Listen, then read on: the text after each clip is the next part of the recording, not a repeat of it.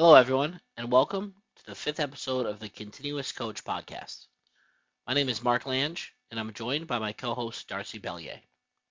If you like what you hear today and want to support us, take a moment to follow us on Spotify or on your preferred podcast platform, and give us a top rating if you're able to there. If you want to keep the conversation going, you can find us on social media at the Cont Coach on both Instagram and Twitter, as well as send us an email at thecontinuouscoach@gmail.com. Neal Anderson is not only the guest on today's podcast, but one of my mentors in the game of lacrosse as well. With all due respect to every other coach I've ever played for, worked with, or met, he is quite honestly the best at his craft. I think you will see from the interview the tremendous amount of passion and energy that he brings to the game. Anderson played his first 2 seasons of college lacrosse at the University of New Hampshire. When UNH decided to cut their program, he transferred to local Division II Merrimack College. He served as team captain of the Merrimack squad as a senior, and was also named an academic All-American during that year. Upon graduating, Neal was selected in the 7th round of the Major League Lacrosse draft by the Boston Cannons. He played in the professional league for 7 seasons, splitting his time between the Cannons and playing his final season out in Denver with the Outlaws. While playing, Anderson earned his master's degree in teaching from Boston University in 2006 and is currently in his 12th season as the head coach at Norwich University. He had a previous stop at Curry College, where he served as the head coach. Before this, he was an assistant coach for his alma mater, Merrimack. And besides these stops, he spent time as a school teacher and as a lacrosse coach in Wayland, Mass., his hometown, and he also currently runs the Woodchuck lacrosse program in Vermont. Thank you for joining us today, as I know you will for sure get a lot out of this interview with Neal. Get your notebooks ready as you join us on our journey to become continuous coaches.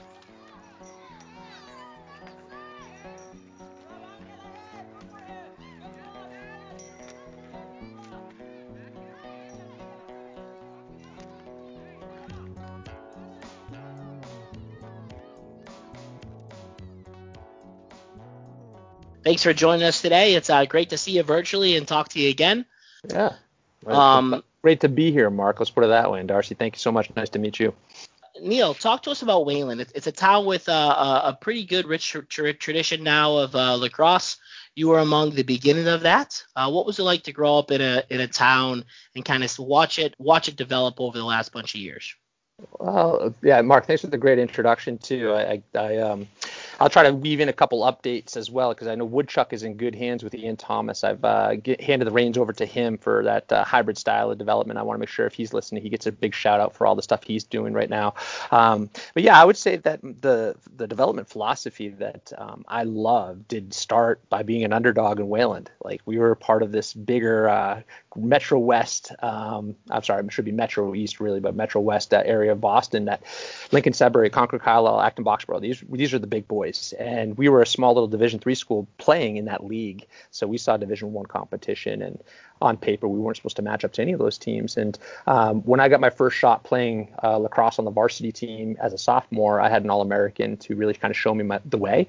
And because we didn't have a lot of depth in those teams, he had to put the team on his shoulders. He asked me to be a role player and just do the little things as best as I could, and was very patient. So these were my first models of like how to be a consummate team player despite your talent level. And then as I progressed during the years, I tried to do the best I could to lead by example, still be the alpha male, but at the same time make sure that I had a good supporting cast around. And I can remember clearly the day that we almost beat Lincoln Sudbury. We took them to I think it was double overtime, but I might be misremembering overtime. And I had a bunch of goals in that game, including the one that tied it up in the last waning seconds. And I had a chance to win it in overtime. And that would have been the hallmark in like Wayland's. And we did beat some of the other big schools that year for the first time, but Lincoln Sudbury was always the shining star that you wanted to get done. So that's when we knew we arrived at a lacrosse program. And Wayland is when we were competing with the big boys. And Adam Olshansky, the hippie, you know him quite well. We're still good friends. He was my assistant coach at Curry with Lanjipu here. And, he was a senior captain with me that in 95. He went on to play Colgate and is still one of the fiercest competitor I know.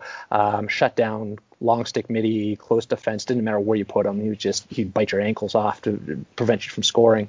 And so that's really how I found that grit and determination. And also I think my potential as a coach, because I'm addicted to potential. When I see, a short, stout, roly-poly kid on the lacrosse field, and you're just like, what am I going to do with this kid? You're like, I'm going to teach him 100% finish and just put him on the crease and feed him everything, jam, and say, hey, Lynch, just catch it, pump, and put it in.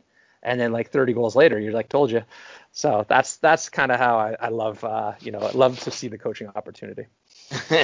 I think it's funny. I remember my senior year. It's the only year with Neal, a year that changed my life. I don't think I'd be doing what I'm doing now if it didn't happen. But yeah, it taught me the 100% shot. I had 30 something goals that year, maybe 29 goals, and I think 27 of them were the same move. I learned it my last year. I wish I had it before. So for sure. So. There you go, man. And it's just funny because I do think when you're around the right people and it's the right opportunity, the students or the people you're around, it'll click for them. They'll see the game a little bit differently or simplify it. And I don't know how you guys feel about coaches, but I do feel like it's not about what I personally am going to do for somebody. It's more of like, if we can get them in the right environment with the right opportunity, watch what happens next. And that's the fun part about development is like, I mean, I hear it all the time is I'm a way different player from the beginning season to the end of season. I'm a way different player from freshman year to senior year. And it's true. They're just seeing the game differently. It's slowing down for them, and they got the skills to take advantage of what's happening. But also, too, Mark, I know you alluded to the fact of like mental coaching and confidence building. I mean, how I love Canadians because I always think of them as so like water rolls off you guys. Like you got a bad loss and you're just like, yeah, so we lost. I'm going to shake your hand and have a good day. Right. And you're like, I know that's probably not true, but that's how we always feel is like, we got to play more Canadian. We're less emotional, but like not less emotional. We're probably as emotional, but we don't let it affect our level of play. I see a lot of our student athletes at Norwich get too anxietal and worried about making mistakes when I feel like if we could just roll with the punches, and that's why I go back to the box style. I love the fact that when you miss shots, the play's just beginning. It's not that the play's over. I don't know. Darcy, does that ring a bell? Like, is that how maybe you could make that hybrid connection for me? Well, it feels like it never ends. Like the play is continuous. As you mentioned, we were just chatting before we started here, and certainly that's the way I feel about the box game and some of the plays. It's a little more continuous in that sense. You're not waiting for that perfect moment. You're just hoping this moment is the perfect moment. Yeah. But I do want to ask you about your field experiences and so you had the pro experience in the MLL back in the day, and of course there's been some changes in pro lacrosse in the States, but if you can think back at that time, can you tell us about your experiences as a pro player? What did you bring back from that? And can you think of something that you've embedded into your philosophy and your process now in your coaching? Yeah, it's a big question. I mean, as soon as you asked it, there's a million things that kind of popped in there, but I'm trying to find that right tangent maybe for the continuous marketing, that you guys are playing on, because to make those rosters, what I would tell you is that, yeah, I made six rosters, 5 with Boston and 1 with Outlaws. And I made those rosters each and every year. I had to get them through training camp. There was nothing guaranteed. There was no contract signed. There were days during training camps that I thought a lot better players were leaving and I was staying. Now, some of that happened to be like for Boston, I was a local guy. I was expendable. I was a good practice player. I could do anything. But I became, instead of a goal scorer, I became a face-off transition defensive first guy. I used my athleticism. I found ways on. There was plays that I made in training camp that I had no business making, and I just made it impossible for them to not keep me. Okay, put it that way, just to do anything you can. And I made sure I was in the best shape of everybody. Right, I just was out hustling everybody, and you couldn't deny me. So that was like how I really envision a work ethic as well as just a tenacity to say like, no, I want this. And so that's sometimes what I have a hard time and disconnect doing is trying to, I guess, inspire that same level of I'm not going to say work ethic. I'm going to say just like a willingness not to accept no. right? Like, I'm going to do this and I don't care who's in my way. So I don't know quite how to massage that conversation, except for just simply going back to the fact that there's a process, there's a way to see the game that can be simplified.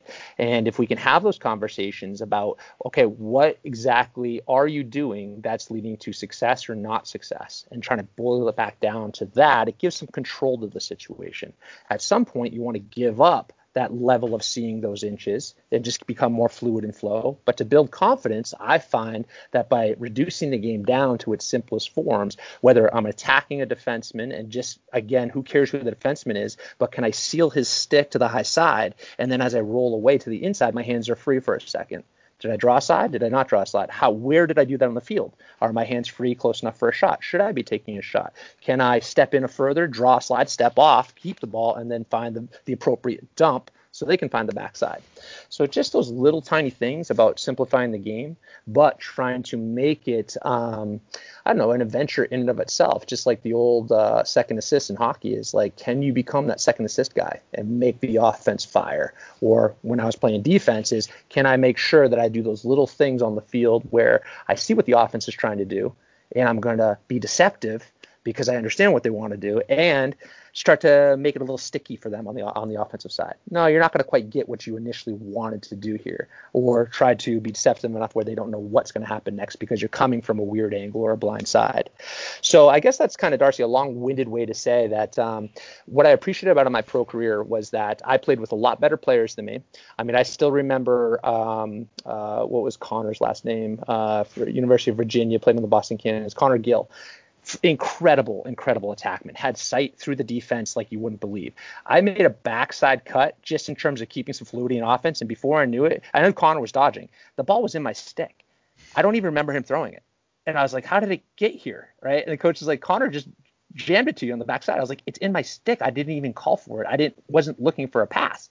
And I was just like, oh my God, I caught it, and I like fumbled a little bit, and then I stepped down and took a shot. I was like, and that was in practice though, so I was like, Right. whoa, these guys are seeing the game at another level. So it's addicting. I mean, that's the biggest thing, is that I got a sick addiction for the game, being exposed to that level, if that answers the question. I think what you speak to there, though, is finding a role, excelling in it, being willing to accept any role. But then also, I hear a lot of perhaps from your teaching experience with, breaking down things into manageable decisions that are easy for someone to make, and saying, okay, if this is a read A or B, pretty simple to make that decision, then move on to the next one. And so I think that's what I hear there in terms of, you're molding some of your experiences, that sounds like, together into the process you have with your players now. Yeah, I'd double down on Darcy and say exactly right. Is when you get anxiety a little overwhelmed, it's oftentimes because you're not keeping it simple, right? Like, hey, can we, as coaches and developmental pieces to building confidence, is like, hey, can we just work on one thing today? What would make the biggest difference? And oftentimes my process is in the coaching role to ask a guy like Mark, hey, Mark, so, when you close your eyes and visualize your ideal self, what is it that you're doing? Oh, I'm scoring goals. I'm catching everything. You're like, okay, cool. Like, let's just stop right there. I'm sure there's a way more stuff you want to do, but let's just break that down. Where are you on the field? Okay, neat. So if you want to catch there on the field, where do you start? Where does your defenseman go? How do you hide from that defenseman? If you're catching just above GLE, when you catch it, are you watching the ball come already in, all the way in, right? And if this is like, no, I haven't really focused on that, well, then like, one of my favorite development drills is to take tennis balls and just chuck them at people. Can you find the seams on the tennis ball? Can you read the name on the tennis ball? Most guys, when they're trying to catch the ball, as soon as it starts to come 8 inches in, they take their eye off and start looking at the next play. But we're trying to train guys to catch it, not to do something next. Just catch it. Can you catch 100%? Can you catch 80%? Just catch, Mark. I don't care about the finish. Start today with catching everything, right? And then, in Darcy, if he can get that in a practice or two, and he builds his confidence and I'm catching everything, now let's go a second step. Let's work on let's pump, right? Let's protect from the back check, right? Let's get that in. And then eventually we'll get to the finish, but let's keep it simple. And what ends up 10 time happening though, Darcy, is just by Mark having a little bit more confidence, everything else all of a sudden clicks. You're like, we didn't even talk about 100% shooting, but you're already doing it just because you're catching everything. So I do think on my board is confidence is king. All right, that's like my moniker. If you can build and instill confidence in other people, there's a number of different ways to do it. But by breaking down the game to its simplest form and just allowing someone to say, I want to catch everything, great idea. I love it. It's your idea. Now let's just simplify it so that we can find a way so perhaps we can measure it, but also have a skill or something you're trying to fire on to make sure that you are giving yourself the highest percentage chance to catch everything. And so we call that Wilson because Wilson is mostly on all tennis balls, right? It's Wilson brand. So like, where's Wilson? Find Wilson. Lange, where's Wilson? And you're like, oh yeah, totally forgot. That's how I catch everything. I got to find Wilson, right? Yeah. Darcy likes it. It's yours, Darcy. Take it. So, Yeah, I just have so many jokes now. Whenever I get a chance to finally see Mark again, I mean, I just don't even know if I can contain them all to one. Well, I don't know if yeah. were we doing Wilson back then with you, Mark? I don't think we We were. didn't do Wilson. No, we did. So a lot of stuff I still do with my players now, like capture the flag. We did. Yeah. I remember, like, so my appreciation of you as a coach was great then, but it's grown over time as I started to coach and I started to, like, we were a collegiate team, a pretty decent D3 team, not a great one, but not a terrible one, right? We had a place, but we hadn't worked on skills in 3 years, right? And so I remember our first practice, and we were doing this thing where we were taking one step and throwing the ball. Like, we were just doing line drills. Be like, no, you can't. You just got to take one step and throw. And you were breaking down our steps. You were breaking down everything, and that appreciation, it's if I was doing what I'm doing now, but never played for you that 1 year, I don't know if I'd ever think that skills at the collegiate level was important, right? And that Right. stuff, and I guess it reminds me of something. So when I was coaching with Patty Cav, I remember I was at Norwich and I was listening to you guys have a conversation, right? And you asked Pat a question, and you said, Pat, what's it like coaching guys that aren't as good as you, that have trouble passing and catching at times, right? And I was coaching at Anna Maria. We had some kids that were really great, played for their whole life, some kids that started playing when they are in college, right? And I remember thinking to myself, I know how to answer that, but then I didn't because Pat was that much better than me, right? And you were that much. And so I asked the same question to you now. You do all these little things with all your teams, no matter how good or bad they are. But can you speak on for a minute how hard it was for you as a young coach to make that adjustment, going from a player who's at practice with Connor Gill getting that pass to leaving that and going to practice at Curry College with us and having to adjust those expectations, right? Well, let's just say that was past Neal. I don't even remember what that guy was like, and he was a saint. Like, I don't know. I probably, Mark, I make continuous mistakes every year, but I mean that's part of the growth. Is I wish I could say that your experience, your memory of Curry is probably right on point for who you were at that time. My memory of Curry College, right? It's all roses. It was incredible. It was a wonderful time. But for real, I mean, it was horrible. It was like we were just painstakingly slow growth. I mean, you get talent in there, you develop talent, and then a couple days later, someone gets vapped, or I'm not sure to say that, but like gets in trouble for alcohol Yeah. policy, and they're gone. And you're like, what the heck is this? So it's just college atmosphere at time because a lot of stuff's out of your control. So, to kind of answer your question is that when I find myself really reducing the game down to, like, let's say a simple lever pass, can you make a pass without pressure on? Okay, cool. Like, you're doing pretty good. Now let's just put some pressure on. What changed? Right? Like, oh, I can't quite get my hands free. Okay, so you still need to make the pass. How are you going to do it? Right? And this is kind of the reverse engineering is let's add pressure, or let's take the pressure off artificially, but teach them, can they do one-handed throws? Can they pin their bottom hand into their hip? Can you make levers, right? Can you do something unorthodox where it's a flip or or how about deceptive or the twist, right? Any of these Canadian skills too. Can you do all those things just to throw differently with your stick, get used to the wonky angles, but then where does that translate to? Could it possibly help you in terms of when things do get wonky on the field, where you can't quite get your hands free?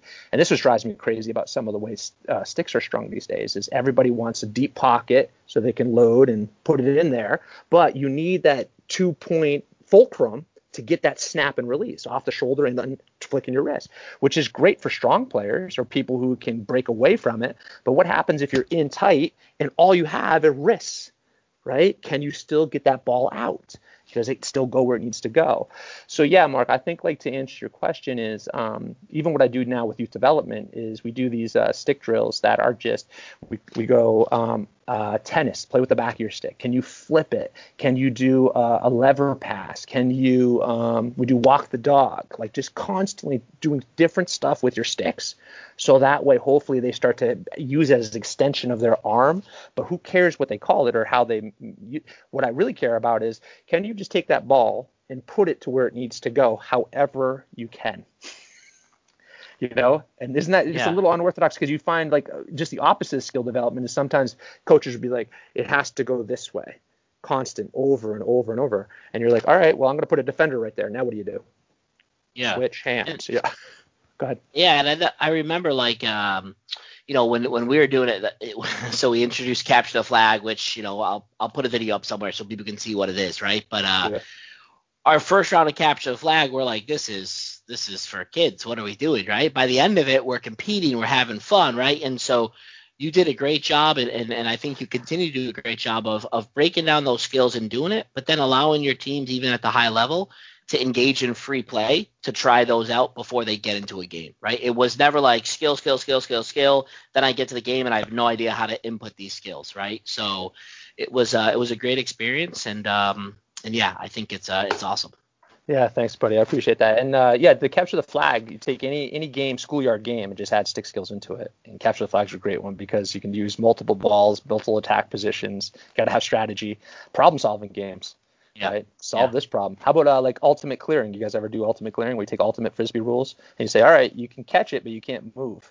You No, still so got we don't do ultimate clearing, but we do I do soccer, so lacrosse soccer. So you got to run around and cradle a soccer ball, keep your head up, and still keep the ball. If you drop, everyone has a ball on their stick. If you drop the ball, you can't kick the soccer. You got to pick it back up. Those ones, and then a couple others for the camp that we did as well that we never did at Curry. That are the kids just love them. They just eat them right up. Yeah, that's awesome. We do monkeys and gorillas a lot now. The kids Monkeys always and ask yeah, for it. sharks. What do we call it? Yeah. Bros and uh Bros and Toads, we called it. Bros and Toads. Bros and Well, Toads. there was a million different names. I mean, now it's monkeys and gorillas is stuck because everybody's like, come and get my banana, right? And the gorillas are like, those are my bananas. And so just think about sharks and minnows going across, and you can keep developing that game differently, where there could be a freeze tag aspect to it, where the gorillas who are might not want to take the ball away, they just freeze somebody. But the only way to get on frozen is to basically make a pass, okay, or to incorporate some other skills of you got half the team that has balls in their stick, and the only way to unfreeze somebody is to make a pass to those guys. The only the people who have balls in their stick can move. So how do you get the whole team across the pond before a time limit, right? So trying to think of different ways, different solving games that need skills to be solved. And you're like, the kids will just come up with these wacky ways, and you're just like, no, you can't dump it in someone's stick. You have to make a pass with someone's stick, right? And that's just the evolution of the game. Is you're like, so was this fair? Was it not? What do you think, kids? And the kids are always like, no, they shouldn't be able to do that. And so I think that's what's fun about running camps is every day the game naturally progresses, and with the kid input is kind of the big key. Is it their idea, And some kids, as you know, is like, well, you should be able to pass all the way across the field. And you're like, all right, well, should that count or should it not count? And half the kids are yes, other kids are like, no, I can't do that, so no thanks. Are they So, but yelling, that's cheater? You're a cheater. yeah. Well, and Yeah. I think that's Darcy. That's the big point. Is like I embrace the cheater mentality in the fact that it's like innovative, right? You Right. say like, okay, so hold on, guys, we're not going to fix the game right now, but there's a cheat to win mentality, which great, okay, cool. I'm not going to make a judgment about it, but let's break it down. What were they doing? Was it cheating or was it an innovative way to apply the rule, right? And let them make the decision. So if it is an acceptable rule, now it's not cheating anymore. We just make the rule everybody can do it, right? But if it's outlawed, then yeah, absolutely. We just say like, then the kids who are doing it feel like, all right, I'm not going to do that again because I don't want to be called a cheater. So I remember Coach Olshansky. I know Darcy has a question. I just jump in real quick. Coach Olshansky, you say it's only cheating if you get caught, right? It's only cheating if you get caught. So yeah, that sounds it's like funny. him. That sounds like him, right? It's funny. Yeah, thinking like all these simulation games, you're asking your players to make decisions. You're talking here about some example of kids, but you've also referenced a few minutes ago you do the same things with your college kids, right? And the kids in your program. So, that would speak to me at least, that you have a culture around play-based learning, around decision making, using multiple tools to create excitement, energy in your practice and in your program. But is there anything more specific to team building or team bonding activities that you do? I know this past year, with our Carleton Ravens team, we had all the coaches and players share a hero, a hardship, and a highlight. And obviously we were just on a Zoom call, so there wasn't a ton we could do. We felt that was a way we could still try and connect, right? So are there activities like that, that you engage in, the team building activities, or do you and leave the team bonding to your players? What's your process regards trying to build the environment around the club and the connection with everyone that's there? Yeah, it's a great question, Darcy. And I think the best teams out there are find those ways off the field to problem solve and to work together, right? Community service is a big part of the Norwich University mission.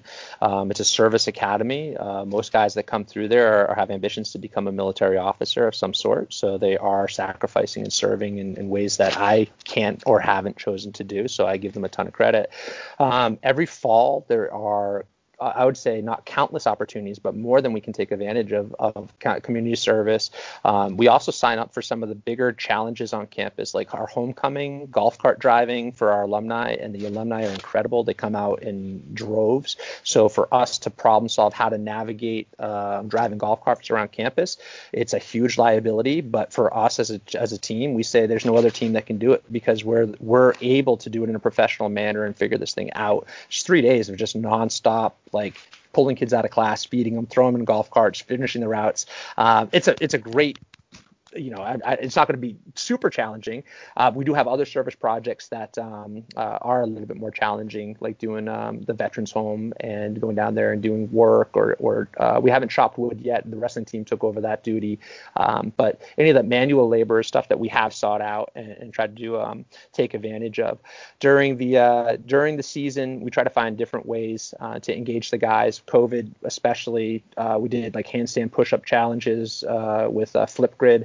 That was a service where I could just post a video and make a challenge out there and see if the guys could rebuttal within a week. There's different ways to engage the guys.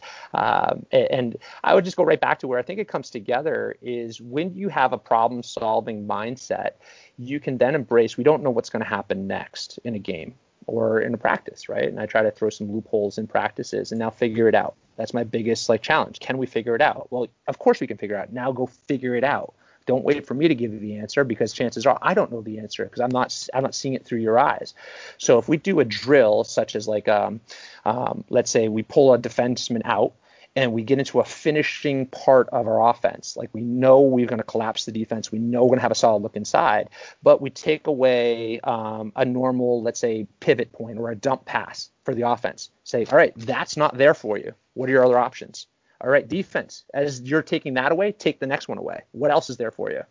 Right. And so we just kind of tweak our drills constantly to think about, different ways that a defense would well scout us. And chances are we're scouting ourselves better than any other defense. So now can you solve this issue? And it comes back down to handling more pressure and having better skills under those pressures. Right. Instead of making a 10-yard pass, can you make a 25-yard pass on the money to a backside cutter? Right. That's how we try to artificially create those problem-solving opportunities in practice. So this was from a soccer podcast I listened to, but the coach there would have players in a small-sided game. They would have a set amount of time in a piece, whatever the terminology they use in soccer, right? But and so they would go and experience this small interaction, and then they would stop. They have to go back each time and work defense and offense and kind of like reason through their process. So it sounds like you kind of do some of that, but Yep. is it all coaching led or is there some of it player led as well? Yeah, it's a good question. I think practices are always typically orchestrated by the coaches, but we ask what the drill's for. Okay, and after we start doing the drills for a while, like, and the first time we see a drill in a new season, we're going to allow new players, or I just put it this way: the second or third time we see a drill through the course of a season, those are the big heavy set questions. What's the drill for? What's it trying to teach our offense? What's it trying to teach our defense? Because the drill should be teaching, right? Not just, and that's a great question I ask a lot of coaches when I go around. I said, like, if I were to interview you and I want to know about your coaching philosophy, what are your favorite drills? What are your teaching drills? What are the drills? What are your bread and butter? Because that'll tell me a lot about the style of offense you run or the style of defense you run. What are your communication? Like, what are the drills that epitomize what you do on the field? So if you have one or two drills that really start to hone in on that, those are the drills that I would keep coming back to and tweaking over and over again. So that way the offense is getting comfortable with the different looks the defense will give you, and the defense is applying pressure in different ways because they're seeing it 2 or 3 times. And as I tell my offense is, like, if you can score against our defense and they know it's coming and all your cuts and all your looks out of this thing, like, and you're still scoring, like, what other defense can possibly keep up? They don't know what's coming, right? Unless they have dumb luck. So that's kind of, and I put Darcy, how I really wanted to answer your question. I apologize for being long-winded, but like having the scrimmages, 10 minutes, 5-minute, 1-goal scrimmages, and then having the breakdown afterwards. Like, let the scrimmage play out, do minimum coaching while it's going on, and then do the recap. What happened? What was going on here? What was our philosophy? Why did the maroon team or the dark team able to, retain ball possession so long? Why did white, what was their mentality playing down 2? Right? You have 15 minutes on the clock, you're down 2. How do you manage this fourth quarter? Right? And these are all the teaching opportunities that we replicate in shortened time frames. But I do think the big key here is I'm doing a poor job of shutting up, but that's really our mission for a coach, is to create the drill, let it teach, and then listen. What are the kids hearing? What are they seeing? And what don't they quite get yet? And then to Mark's point is, like I asked Pat Kavanaugh, what's the quality of my next question? Do I point out the obvious, or do I say, what else is there, or what did it feel like, or what did Mark? And when he had that game-winning 10 seconds left and Mark's taking it down, what is his thought process? Of course you're all pissed he didn't see the backside of the field, right? Because he's only counting down his head. He's myopic. He's only seeing tunnel vision. What did it feel like, Mark? Did you even know there was somebody wide open? Did you hear anybody? Right? And that's no, I didn't. And so now, Darcy's like, but I was yelling at you, man. And you're like, yeah, but Mark is freaking 10 seconds left. He doesn't see anything, right? I don't know if I like this. This is not okay. This is not okay. But I think just creating more empathy and understanding amongst the team about what just happened. So that way, if we get back on the field, Mark feels a little bit safer. About 10 seconds left in the game, he's like, you know what, Darcy's probably calling for it. Or Darcy's like, you finally heard me, man. So I remember a couple years ago, Coach, I was looking for your phone number. I had to call you about something, and I stumbled upon I forget if it was an article or what it was, but it was you talking about something that I've heard a lot of coaches talking about, which is playing free of fear of making mistakes. You just talked about, how you get your team to be fun, fast-paced, aggressive, but also play within a structure and have some accountability with each other, right? But how do you get the individual, or what are you doing with the individual to allow them to play free of fear? Yeah, that's a $1 million question, Mark. I mean, when you figure that out, you let me know. But that's, dude, it comes at so many different levels. I mean, you can't give permission. They have to take it, right? They have to be okay with failure. And no matter what I say, no matter how many times I say, you got to fail more, you got to fail faster, right? They hear it and they're like, okay. But then there also comes a point where that they shouldn't be making those mistakes, right? They should see the field differently. So then how do you interject the correction, right? The opportunity to do something different. What is it about the player or the team or the culture? And everything's different every year, man. So, we just lost the 2021 championship because LaSalle, the team that won it, played more free and flowy. I mean, they won more possessions, they had more TOP. You could see the emotional swings of the game, and in the middle of it, you could even feel it. There isn't anything you're going to be able to say, or there isn't a lever to push. For me, I just know. I was like, we don't have it today. Right. And that's kind of the hard realization, especially as it gets later in the game, to say we got to start forcing the issue more. Guys, just keep, we're going to have to live with some turnovers here just to see if we can find some more flow at the end of the game. But the days that we have it, and the days that we have, over the seasons and the teams that we've had that freewheeling, I guess the analogy would be, it's easier for me to get a dog that barks or bites to stop barking and biting compared to getting a dog that doesn't bark or bite to bite.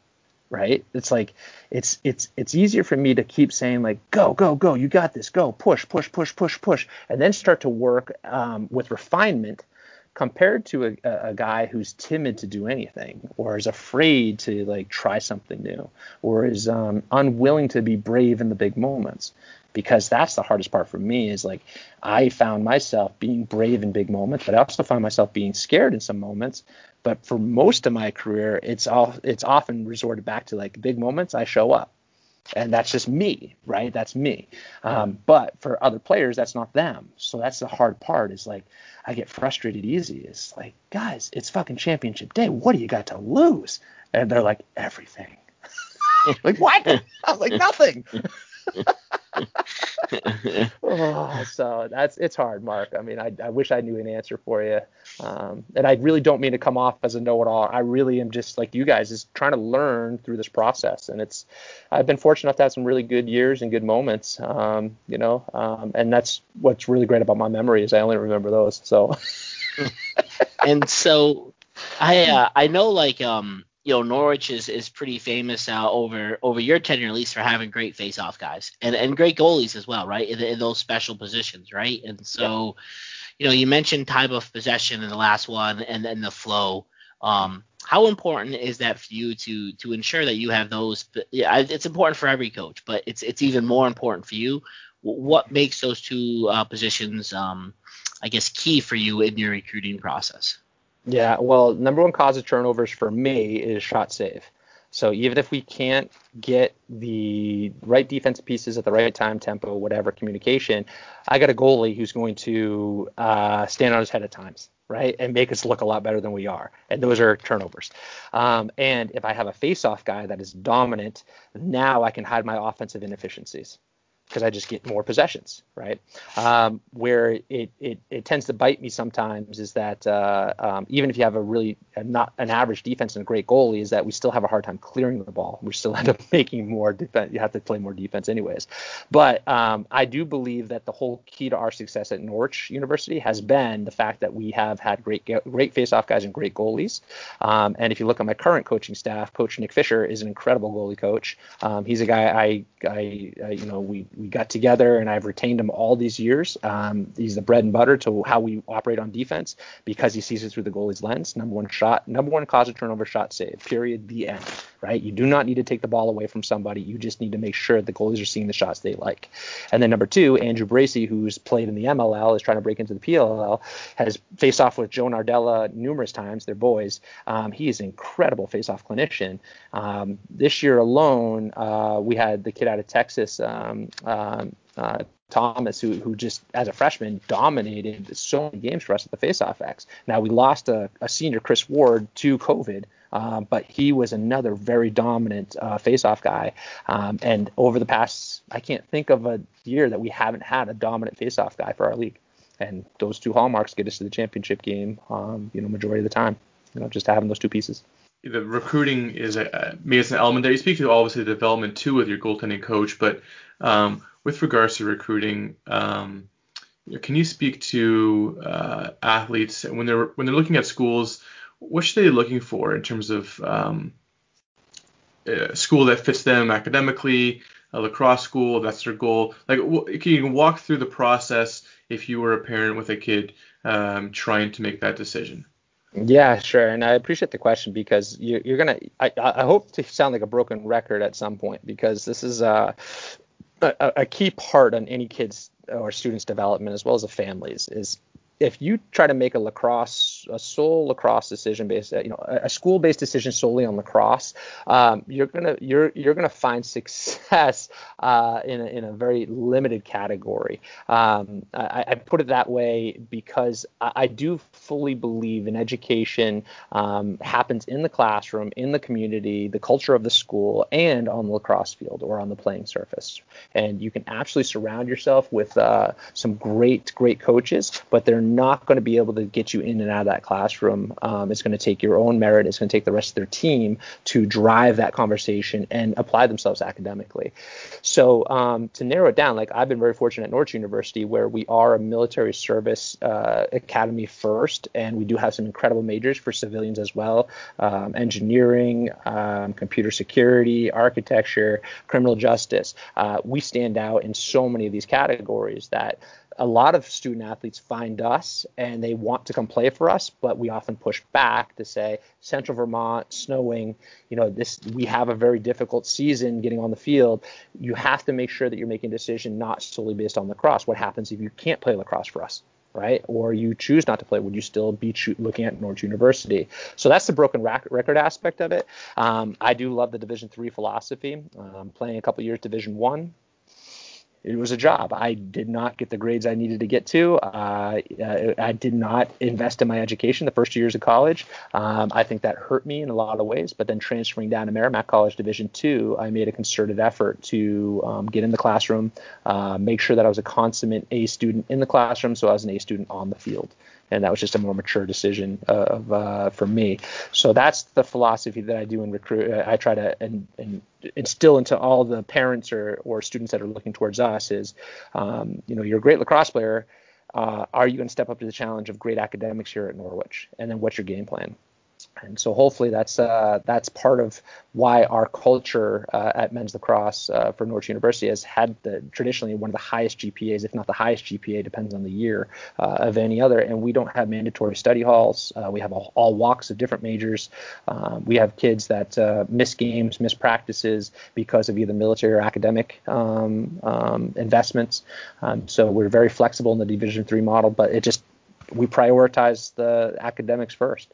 I mean, that's the biggest thing here. So I hope that even at the Division I level, that's still true. But I kind of know that a lot of parents are hoping for that athletic scholarship, and the grades will take care of themselves, So, yeah, I mean, Justin Walker, a great coach in the Boston area, would always tell all his athletes, it's the 50-90 rule, right? 50% of the kids that go play D1, report that they don't like their experience, right? They went there only for one reason, where 90% that go D3 report they like their experience. And, Division II and the NAIA, they're somewhere in the middle of that 50-90, right? And so I think that's important for parents and coaches to know, right, is that you're going there for more than just lacrosse, because your experience is going to be more than just lacrosse, right? And then if you go there and you're playing D1, and you never get on the field for 4 years, are you going to be happy as if you went to go play D2 or D3 and you got on the field right away? Like, you got to find that balance, right? And it's important too for kids to push themselves as hard and as far as they can go. But you can do that while still making the best decision for you, right? Yeah. A good question there too, Mark, is like if I were to, I was thinking through my son's eyes too, or my daughter's eyes, and I would want to find a Mark Lange, I would want to find a coach, no matter where they were coaching, and start to get curious. Like, what does that school have to offer as well? I think the people who are in my wheelhouse who entrust me with their children, right? And that's high school or middle school. They seek me out. Right. And they're like, well, we got to get you to our school. And you're like, yeah, man, I'd love to be able to get there or whatever. Right. Oh, well, tell me more about Norwich. And you're like, well, it might not be the greatest fit for your professional career, but and this is where I do think it's interesting. There's some incredible coaches out there at all levels.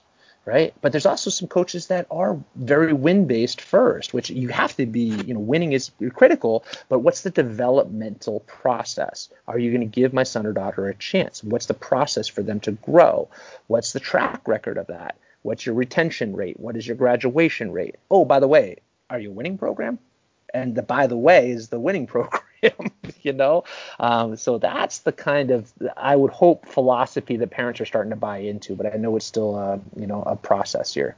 There's a lot of things there too, and I think that at least when I'm talking to high school kids, or when I'm talking to the kids that are looking to come to Carleton, like the first demo was that, what do you want to study? Like, what level would you like to play at, but what would you want to study? And if they say, I want to be a teacher, and then they ask to go to a school that doesn't have a teaching degree, it's, well, what are we talking about here, right?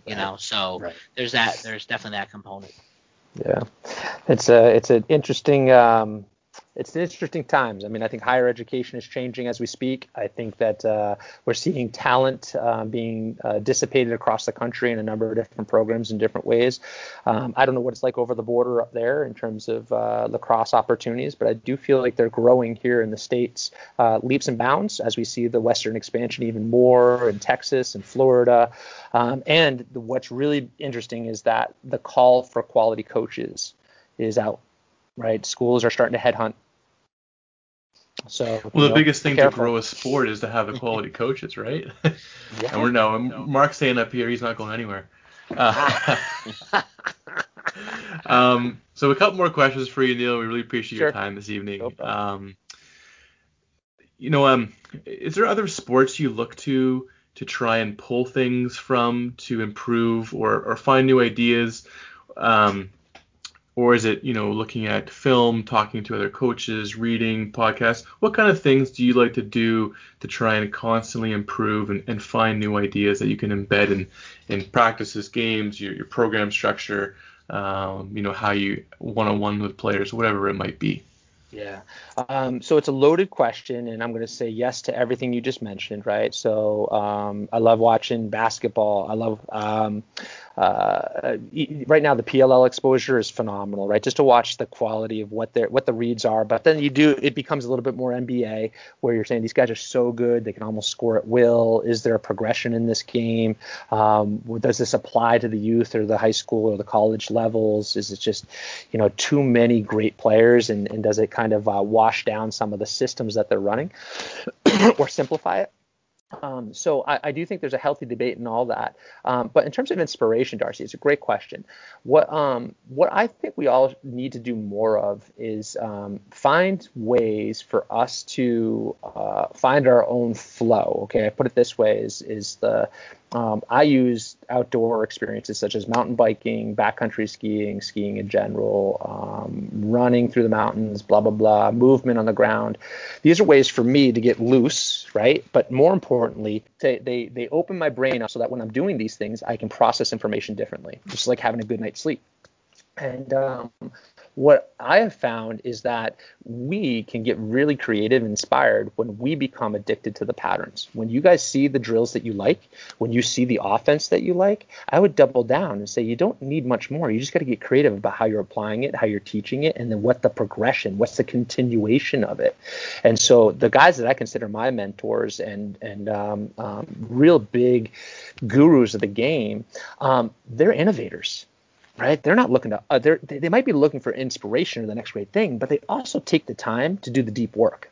So when I use, what I try to do is find these ways where I can still be actively engaged. And it doesn't necessarily mean I have to play lacrosse to see these skills, but age appropriate, 44, I don't move the same way I used to, right? It's, I still love playing the game. But it becomes a little more challenging at this age because you're frustrated you can't do what you used to do. So riding bikes for me, or doing some backcountry skiing, these are ways for me to allow for my brain to go into that basically engaged but diffuse mode, and then the amount of inspiration that comes through, and taking notes of like sitting there and thinking about what else is possible with this look.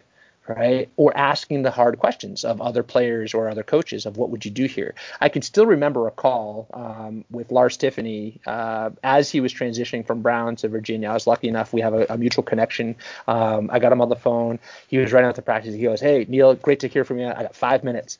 Half hour later, right? We're still talking about like, hey, so I told him, I was like, I love the fact that you're not afraid to double on your defense. It seems to me like you're taking away the front side pivot point, so they can't alleviate that double, but the backside's open. Like why wouldn't you just take away the backside pivot point so that you're shutting off both adjacents, the double's on, the farthest pass away is the open pass, and you're making the offense try to skip across the heart of the defense under pressure. Right. And he's just like, yeah, it's just hard because the backside adjacent is usually our help defender. He has to rotate in. And I was like, well, what about the goalie? Why wouldn't you use the goalie to take away the backside pivot, leaving the net open? Because most guys under a double aren't going to be looking for an open net. And he's like, yeah, I like that. And I was like, what? You like that? And so sure enough, I'm like glued to like all brown TV. I'm like, are they doing it? Are they trying it? And like slowly over time, I see the goalie start creeping out. I'm like, oh my God, Coach Fisher, Lars heard me. Like, like trying this shit. So it was those little epiphanies that, you just kind of see that there's still an evolution to this game.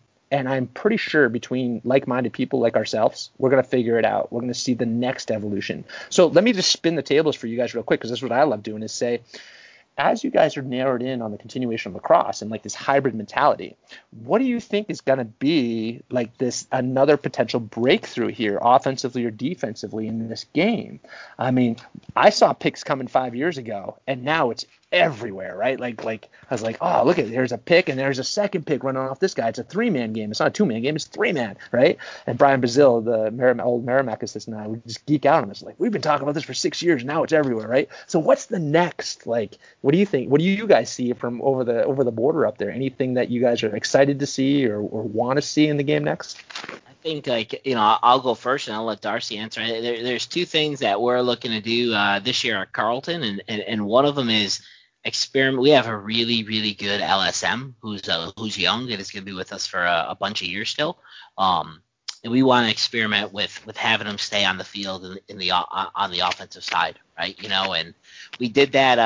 I don't know if you remember Cal Williams at Wayland, and he was on a man up with his long pole, right? And it was awesome, right? The goalie does not use the release point. The kid can hit the net, and we think we have some of the same things with this guy to another level because of his box skill and his ability to handle the ball in tight spaces and really do some big things. So I think that's definitely one. And the other, I think, is I don't want to start a debate here again because I know we're wrapping up, but I'm really curious to see what's going to happen in the field game. Are they going to go to a lower shot clock? I'd like to see a shot clock at all levels. But, or are they going to get rid of faceoffs? I know that's something that's been talked about every year and changing the faceoffs and going back to the way it was in the 70s for the 1 year they tried it. So I don't want to see that happen. I like the faceoffs. I like that that's a part of the game and something that you have to worry about. But yeah, those are the two things I think that I see or that I like to try, right? I don't know about you, Darce. So I'll have to apologize, Neal, because my knowledge of the field game is paltry at best, I like to say. And Mark has been very kind in bringing me on and trying to provide me some learning. And that for me, that's a big idea why I came on with the Ravens, is trying to learn about that side, a different part of the sport. What I see happening though is more the field game in Canada and CIS sports developing and being something that kids stay in the country for, in Ontario specifically. And I also think in terms of the coaching, it'll become a little more structured and less of the run and gun, rely on your best stick and some of the experiences that kids have during the summertime playing in Canada. Yeah. Oh, some great answers, and I'd say Darce, the team component of the field game, I think, is what is the biggest change in culture that I see between, let's say, emerging teams and teams that are championship or have gone over that 800 win percentage consistently, and that's the fact of like having your best players collapse the defense, make them slide, but then the ball moves to the back side of the field as quickly as possible, and you have complementary players ready to take advantage. Right. So that's really how I see the quality of lacrosse, because if just the opposite of that is give it to your best players and get the heck out of the way. right? And how far are you going to get with that, right? I think there should be a stat out there that says like you're lucky to get 500, and if you can get to a couple meaningful games at the end of season, like you're an outlier, right? I think it's the teams that traditionally can use the entire six-man front on the field game effectively and efficiently, because we know that the best players cannot score all the points all season long, right? But they can draw the defense all season long, right? So the best scouts that I've seen, if you look at our college roster, not to say that we do it every year, but we have 7 to 8 guys all with 20 plus points. And that's just like, how are you going to scout us? Because we have second line midfielders who are in double digits. It's not about guys having days. It's about the offense having days. It's about what the defense is doing to open up other guys. And then, Mark, just to double down on what you were saying, the LSM position, I see we have a local high school team that puts a pole on man up too. But if he's got soft, silky hands, I want to see a crease attackman with the pole. Yeah. Why can't you throw that ball within a 6-foot radius and have these guys catching things that nobody in tight can catch? So, dude, you're the perfect guy for that development. Yeah. Did you know that? I don't know why he keeps coming back to this. I've been nice all podcast, coach. Yeah. Well, you know what it is, Mark, and I think the experience here is once you taught someone or you coach them, and now they become an adult, but you weren't able to say these kind of things when you were coaching them. So you just had like this bank that you're just waiting to spend, right? Yeah. Oh, this is believe me. We could keep flowing all night about Langy Poo here. But no, I do think, Mark, I think that the way that you see the game and exactly like how I remember. So I guess in the terms of development, I do love seeing guys who you're like, dude, you're a Dodger. And they're like, what? And you're like, yeah, you're a Dodger. Like, you see the field through with the ball on your stick. Dude, you're an off-ball player. Like, what do you mean I'm an off-ball player? I'm like, you should have 50 points and like 50 seconds to touch time. Right? That's Mark Lange. Yeah, that's my career right there. Sometimes I held on to it for a little too long, though, I must admit. Right. But well, what was nice though is, but where you were catching was such a highly valuable piece of real estate on the field that you should be able to catch and then give it to the next guy as quick as possible. So it really, you were a goal or assist guy, in your previous life. I don't think you had many assists, but again, I did. That's the first bold-faced lie of the podcast right there. I'll tell you that much. We've been close, but that's the first bold-faced one. Too funny. Well, So yeah. Coach, it's been great catching up. It's great to see you and chat with you. You're all along my coaching career, I've always, every other year went and sat in the office with you, watch you drop some new stuff, and then 2 years later try to do it. You know what I mean? Trying to figure it out. And I just like you said with Lars, I've always appreciated everything you've given back to me, but to the game and other coaches. And it's awesome. So our reason for doing this podcast is a pursuit to become better coaches, but also to share that passion and hope to inspire some others. And we always ask before the guest leaves, who do you think we should interview next to help us get there? That's a good question. I'll tell you, I'll be a little egotistical and selfish in this one. So I'm heading over to Portugal in 7 days, and we're going to work with the Portuguese national team. We're going to play in the Lisboa tournament. I think the Italian national team is going to be there. And I'm bringing over a bunch of high school and early college guys to play in this international tournament. Yeah, growing the sport over there. There's a guy named Pedro, and he's part of the Portuguese national team. This guy is great. Phenomenal guy.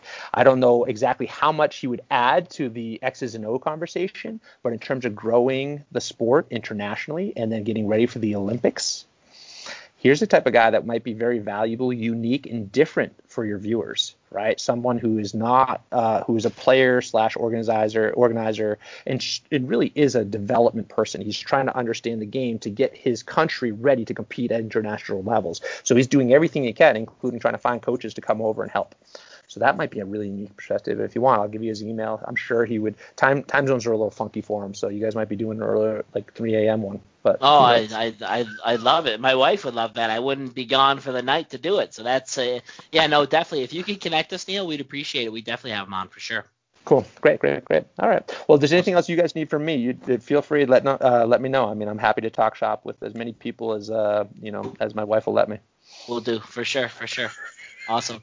All right. Thanks for joining us, Appreciate bud. your time, Neal. Have a good night. Yeah. Talk to you soon. Bye, pal. Take care, Cheers. guys. Have a good one. Bye. Cheers. Well, Darsh, I don't know how that was for you, but catching up with Neal is always great for me.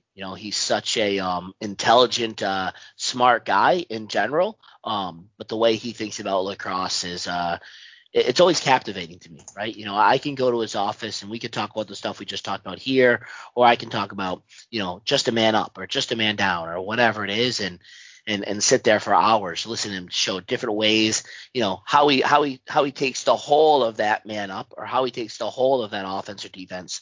And then it's always fascinating to see how he starts and how he begins to break that down in his practices and in individual player meetings and work the way towards, playing 6v6 offense or whatever it might be. Yeah, very articulate. I can see the passion that he has for the game, and how lucky you were to have him as a young person to being your coach, and he's instilled that passion in you. But also he's instilled, just like you mentioned there, like breaking things down to the brass tacks and then moving forward. Let's keep it very simple. Let's go to the absolute minimum here, and how to develop these really focus skills. If I'm coaching at this level, because I know he has that. He had that. Was it lumberjack or what was it called again? The woodchuck, right? The woodchuck lacrosse, yeah, woodchuck. Yeah. So he talked about that. Well, he's moved on from it now, but you've mentioned it in a conversation with him about woodchuck and development at the youth level, and really focusing on the skills and then progressing all the way up. And so I just found that his insights really interesting, like the full picture and then the pixels in the picture. Yeah, and I mean, like he mentioned it, like he mentioned the 100% dodge, but he also mentioned like the visualization, and he used me as a reference, but he was younger then, and we didn't do the visualization then, but we did the 100% dodge, and he talked to me about I was a crease guy in field by the time I got to play with him, and his ability to say, okay, here's the three moves, right? Here's the 100% dodge and shot. Here's the question mark dodge and shot. And here's this offense that we use that's mirror. And it was a 1-for-1 offense. But he talked about the 100% dodge. And, I think it was 80-90% of my goals came off of that one play. And that's just an example of him coming in and saying, okay, I see this kid. I see his skill set. And I see where he can fit in. And then I also have to look at where does he fit in with what this guy does well and what that guy does well. And he talked a little bit about that as well with his own career, right? Being a pro guy who was a high level scorer in college, who played, multiple positions as a kid growing up, and how when he got to pro, it was kind of a little easy to reinvent himself because he already had those skills and he can see the game in that way, right? And so we think about this as a youth lacrosse perspective and giving youth coaches some tools. That's the best tool I can give. I think any lacrosse coach can take out of this interview is don't pigeonhole kids early, right? Just because he's your top scorer, top shooter when he's 11 years old, he should still play defense. He should still play midfield. He should still take faceoffs. He should try goalie if he can, right? Because by the time he gets to high school, by the time he gets to college, by the time he gets to, hopefully play pro if he's that good, he'll be able to morph himself into different things. Where if he's just an attack bin righty shooter for you right now, the chances are when he's asked to play D midi at the college level or at the high school level, he's going to struggle doing that, right? Yeah, so there's a story about an Ottawa lacrosse legend, if you will, in Jeff Zwicky, and he used to play goalie in the first half and attack in the second, and because he was top everything because his hands were so good. The other team would get iced, and then all of a sudden they go down and pop 10 in, and they would win games that way. So, just about the multi positions there. But I really like what he said about, it's not about what I can do for a player. It's about me finding a role for that player and watching their development and the progress and what they can do, on their own. And that spoke to me, at least, to his player-centered coaching and, the way in which he's going to find a role for somebody and not try and give them every little tiny piece to get better. Give them some of the pieces and then just kind of, watch the plant grow, so to speak.